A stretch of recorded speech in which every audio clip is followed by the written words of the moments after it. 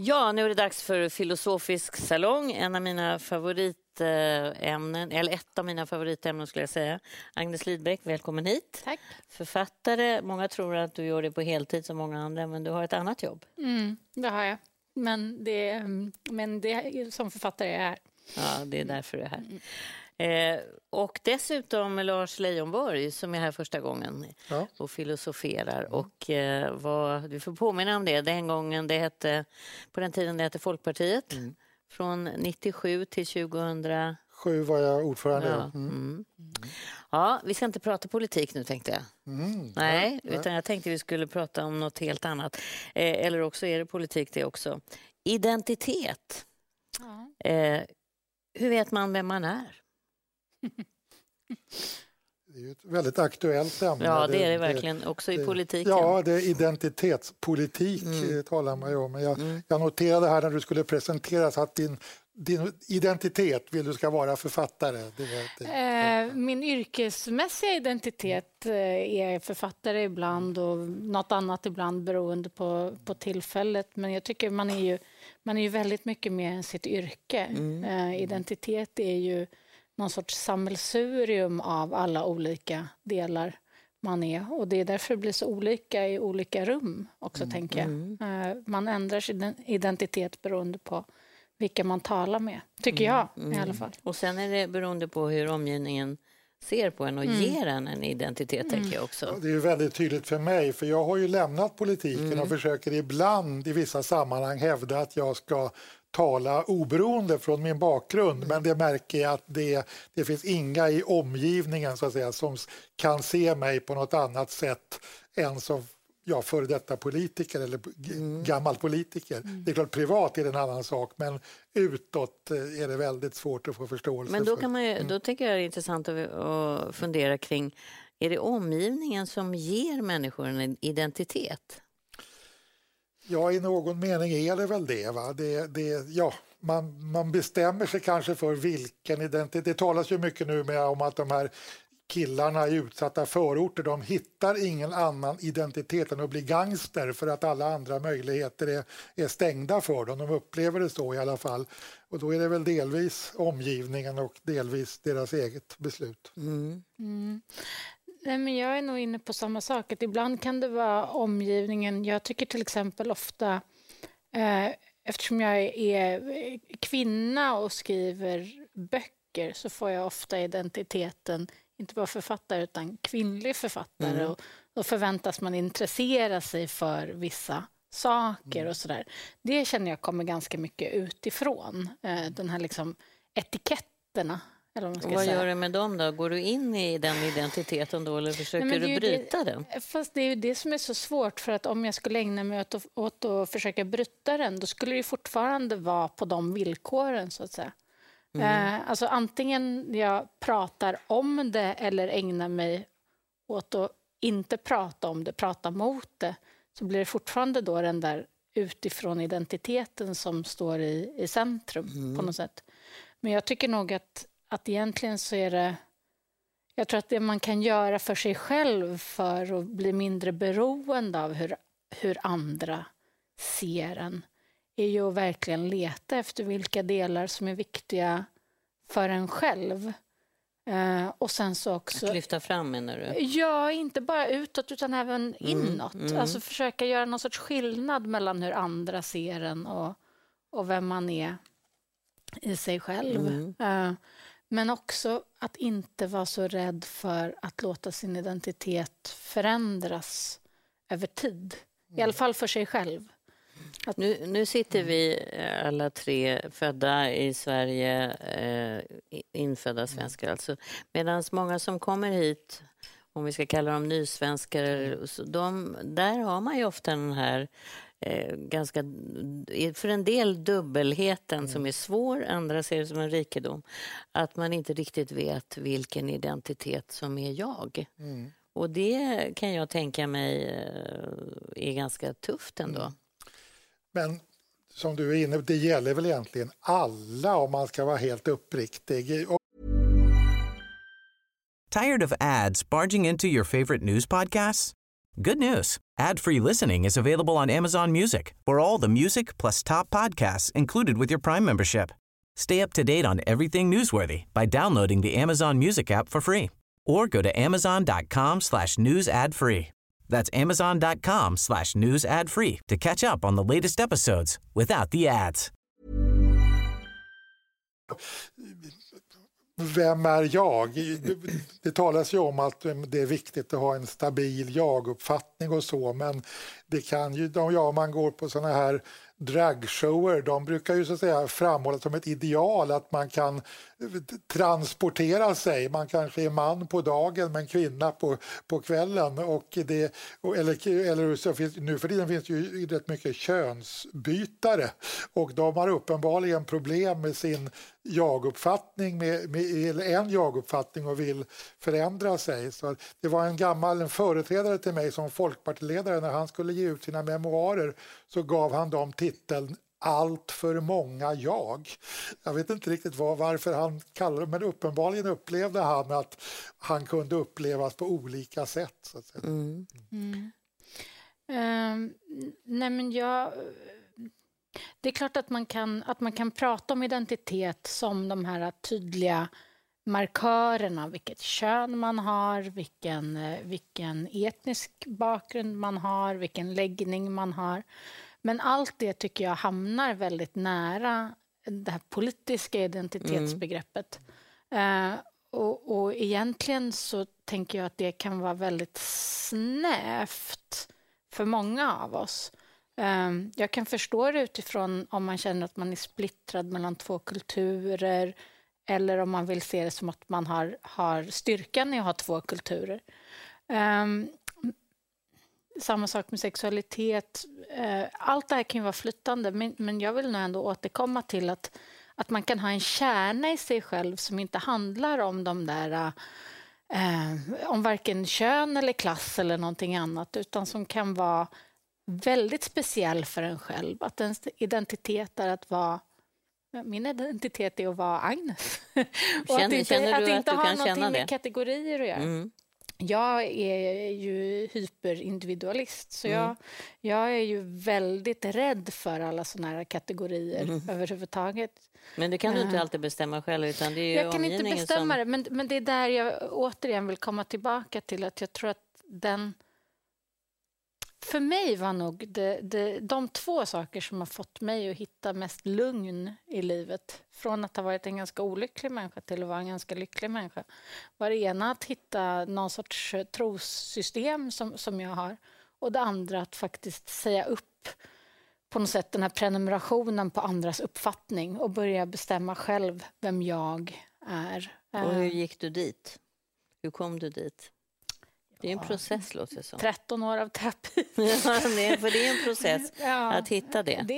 Det är en process, men jag kan rekommendera den processen. För då blir man inte så sårbar för yttre omständigheter heller. Man kan ju fortfarande vara väldigt sårbar för yttre omständigheter, men jag tror att det är enklare än att försöka passa in i olika kategorier. För jag tänker att hjärnan har ju... vi ska prata ett tema om hjärnan. Det är väldigt intressant att hjärnan gärna vill hitta identifikation. Det har man ju sett. Och det kanske är en sån här primitiv del av hjärnan som är överlevnad. Och då gjorde man ett experiment med en vit person och en svart person som då, där hjärnan direkt kände att det var stor skillnad, inte kanske främlingskap men i alla fall inte identitet. Men så satte man på båda två en fotbollströja i samma lag. Och det kunde man ju mäta direkt, så ställde hjärnan om sig. Då blev det viktigare som en identifikation än någonting annat. Så att det är intressant hur manipulerbar också hjärnan är när det gäller identiteter. Och för ungdomar är det väl otroligt viktigt att få tillhöra en identitet, och då är det ju en kollektiv att bli punkare eller något sånt där och klä sig med kedjor och jackor och sånt där på ett visst sätt. Så det blir väl då en del av deras trygghet på något sätt. Men målet är väl, som du utvecklar, att bli så trygg i sig själv att man kan strunta i vilka förväntningar som omgivningen har på en och gå sin egen väg. Men ärligt talat, det kan man ju titta på historien. Alltså, om vi går, nu vi har just firat firat. Vi har uppmärksammat förintelsen och där en vanlig familjefar som levde ett normalt liv i Tyskland 6 månader senare så föste han in folk i gaskamrare. Det är klart att vi kan tyvärr så kan det vi tror att vi är ganska stabila men vi är väl ibland tyvärr ganska, om vi inte har gått igenom den där processen som du beskriver, att bli ganska trygga i oss själva. Jag tänker också att man kan leka med identiteter, att det är spännande att ha olika identiteter. Och det är det som är så roligt. Du nämner punkare, men man kan också se det som att leka med uttryck för att vara kvinna till exempel. Kan ju vara jätteroligt. Men det är ju så länge man gör just skillnaden på den yttre leken och den inre leken. Kärnan. Att få ha hur mycket rött läppstift som helst.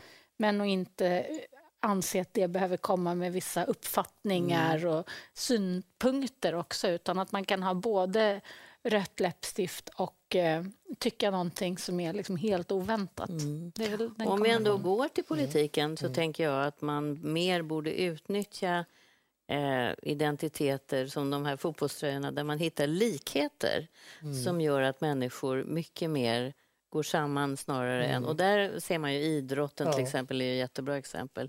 Och det finns ju andra. Jo, alltså identitet har blivit väldigt stort eftersom de här nya populistiska, rasistiska partierna hävdar vad håller på att hända med vårt land? Vi var ju svenskar, men vad är vi nu? Nu är vi ingenting. Men då har ju Zlatan brukar jag använda som exempel genom att alla vill att han ska vara duktig när han spelar i landslaget för Sverige, som han gjorde förut i alla fall. Då känner man ju någon slags samhörighet med honom, så det där med fotbollströjorna kanske har större betydelse än vad vi tror, eller på att säga. Ja, jag är ju lite rädd för det där. Det kan ju användas åt andra hållet. Ja, men precis. För att om inte gruppen är alla människor alltid så kommer den någonstans utesluta folk. Och man kommer hitta sätt att sätta de där gränserna. Liksom, är du med i laget eller inte? Hejar du på det vi hejar på eller inte? Jaha, men din kusin hejar ju inte på det laget. Är du fortfarande... Det är ju liksom en process som vi har gått igenom väldigt många gånger i historien och som nästan alltid, eller faktiskt alltid, slutar med katastrof. Och det är ju... Jag tycker det där begreppet med att vara svensk till exempel blir liksom dels ganska irrelevant idag. Det har liksom nästan ingen ekonomisk betydelse. Men det har stor betydelse för väldigt många människor som har valt att rösta på ett parti som ju mycket talar om det här. Väldigt tydliga svenskheten. Ja, jag tror att det är en röst som handlar om mycket annat också. Och som är betydligt mer komplicerad än så. Och jag tycker att man skulle önska att man kunde ha mer en diskussion om vilka rädslor som gör att man vill ta på sig den där tydliga fotbollströjan. Ja, men jag tror inte det är riktigt realistiskt att tro att vi ska kunna bli så idealistisk. Det där partiet du talar om, de brukar ju kalla sig för Sverigevänner, men det finns ju otroligt mycket fler Sverigevänner, och det här att behöva tillhöra en grupp, det är ju en väldigt djup mänsklig drift så att säga. Det är i stammen vi känner trygghet, för de andra stammarna de är hotfulla, och att helt frigöra sig från det behovet. Vi kan ju bara gå till familjen så att säga, att det är ändå det där, det blod är tjockare än vatten brukar man säga. Tired of ads barging into your favorite news podcasts? Good news. Ad-free listening is available on Amazon Music for all the music plus top podcasts included with your Prime membership. Stay up to date on everything newsworthy by downloading the Amazon Music app for free or go to amazon.com/news ad free. That's amazon.com/news ad free to catch up on the latest episodes without the ads. Ryan Reynolds here from Mint Mobile. With the price of just about everything going up during inflation, we thought we'd bring our prices down. So to help us, we brought in a reverse auctioneer, which is apparently a thing. Mint Mobile Unlimited Premium Wireless. How to get 30, 30, bit to get 30, bit to get 20, 20, 20, bit to get 20, 20, bit to get 15, 15, 15, 15, just $15 a month? Sold! Give it a try at mintmobile.com/switch. $45 up front for 3 months plus taxes and fees. Promo rate for new customers for limited time. Unlimited more than 40 gigabytes per month. Slows full terms at mintmobile.com. Alltså att den visionen, jag brukar också hålla, när jag var politiker höll jag tjusiga tal om allas lika värde och det tror jag naturligtvis på, men i realiteten så tror jag till exempel nationalstaten kommer vi nog få dras med åtskilliga årtionden framåt. Ja. Det tror jag tyvärr också. Jag tänker på Katrin Marsall som är journalist och författare och var här och gästade mig i onsdags. Hon pratade om, hon har ju följt Brexit då ifrån Storbritannien, England och sa att det blev första gången hon såg att en sakfråga kunde bli så viktig när det gäller identitet så att man kunde inte ens bjuda hem någon som var för eller emot beroende på vad man var själv. Att det blev så laddat med ett begrepp som ingen tidigare hade hört talas om. Så att man ser ju hur lätta vi är att manipulera också tycker jag som ju man är kunde farligt. önska att britterna lyckades, vi britter men vi också europeer, att de inte, majoriteten när de röstade inte lyckades få in de båda tankarna samtidigt. Det är ju verkligen deprimerande. Och sen ska vi förstås alltid påminna om att vi är världsmedborgare också. Men som sagt, vi får nog realistiskt räkna med att nationalstaterna kommer att bestå ett tag. Jo, men det är där jag på något sätt kommer tillbaka till det här. Ja, det är klart att man organiserar sig praktiskt på olika sätt. Man har ett skattesystem inom en nation. Man har en gemensam lägenhet för en familj. Absolut. Men att utifrån det börja definiera vem man är bara som vem är jag i den här familjen eller var går gränserna för det här landet. Det blir ganska snävt. Om jag är i min lilla kärnfamilj så är jag mamma till 3 barn. Kommer jag sen ut till min arbetsplats så måste jag vara någonting annat. Kommer jag hit måste jag vara något annat igen. Och så tänker jag att man måste resonera även om politisk identitet eller om nationell identitet. Att visst kan jag vara liksom stockholmare i Årsta där jag bor. Kommer jag till Manila så får jag nog häkta på mig någonting annat för att vara relevant. Liksom. Jag tänkte byta ämne. Får jag göra det? Jag tänkte prata om ett annat filosofiskt begrepp som både kan vara enkelt och svårt och stort eller hur man nu väljer att betrakta det, nämligen förlåtelse.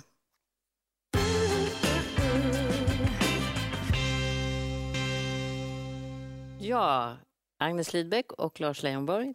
Vi ska prata om förlåtelse som jag bara slänger ut så här. Vad har ni för tankar kring det?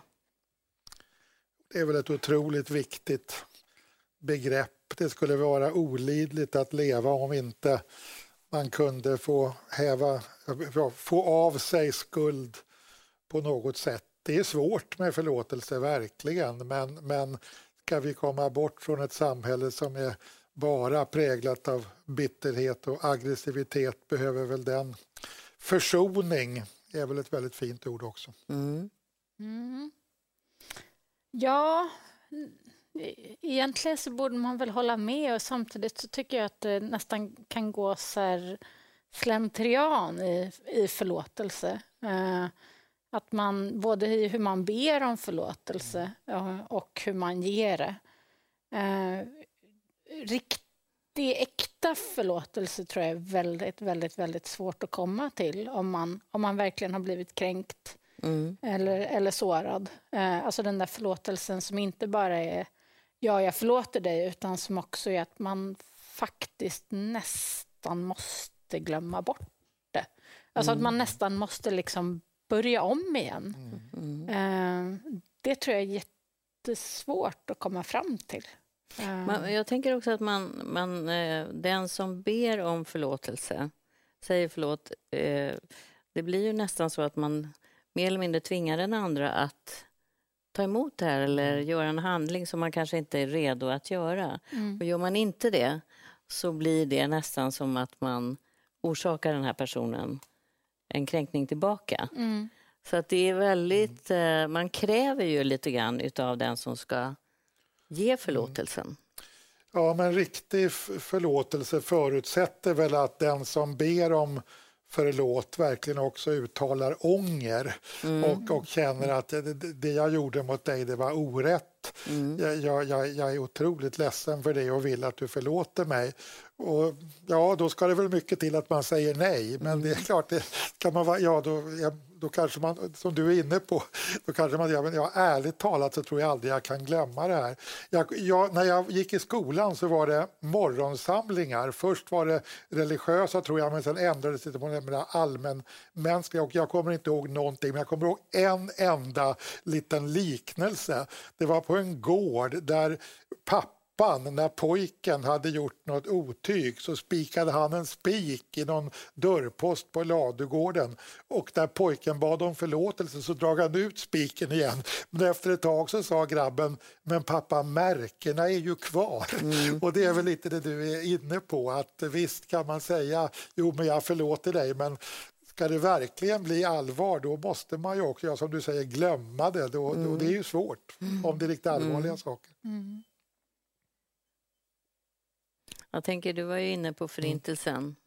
Och det är ju, där har man ju väldigt mycket talat om försoningsprocesser och så. Och det är ju, som du säger, det ska ju verkligen gå på djupet så att man kan börja om och lägga det bakom sig. Och det ska mycket till, tror jag, för att en människa ska orka och klara det. Och sen så är det ju ganska intressant också med begreppet att förlåta sig själv. Alltså det är ju inte bara någonting som man förväntas göra mot någon annan, utan också förlåta sig själv. Och kan man då förlåta, om man har gjort något fel, kan man då förlåta sig själv innan man har fått förlåtelse av någon annan, eller måste den först förlåta en, och bör man förlåta sig själv för vissa saker? Jag tycker att det blir men vissa liksom märken kanske verkligen måste sitta kvar för att man ska lära sig någonting. Om man bara är sådär, ja, nu blev det lite fel, men jag bryter ihop och förlåter mig själv och så går jag vidare. Det är lätt att man blir slarvig med andra, tror jag. Man ska väl tänka, jag är ju kristen och där är ju förlåtelse ett otroligt centralt begrepp. Och om jag får ändå slå ett slag för förlåtelsen, så alternativet är ju väldigt dystert. Det är så att säga fortsatt skuld, fortsatt konflikt. Och de här länderna som har gått igenom fruktansvärda saker, folkmord och sånt. Ja, det är klart grupperna kan fortsätta att kriga, men ska man någon gång komma till fred, då behöver man ju kunna dra ut den där spiken och kitta igen hålet, eller jag på att säga. Att men jag delar ju den tron och ser ju också så. Men samtidigt så tänker jag att acceptans kanske kan vara ett bättre begrepp ibland än förlåtelse. Jag tycker det ligger väldigt mycket i förlåtelse. Hur definierar du skillnaden? Ja, men i att acceptera att någonting har hänt och gå vidare och säga att nu låter vi inte det här ligga emellan oss och skapa mera groll. Det tycker jag är ett sunt förhållningssätt och verkligen viktigt, både liksom i vardagen och på arbetsplatsen. Och jag accepterar att du gjorde det här mot mig, jag accepterar att jag gjorde fel. Nu bryter vi ihop och går vidare.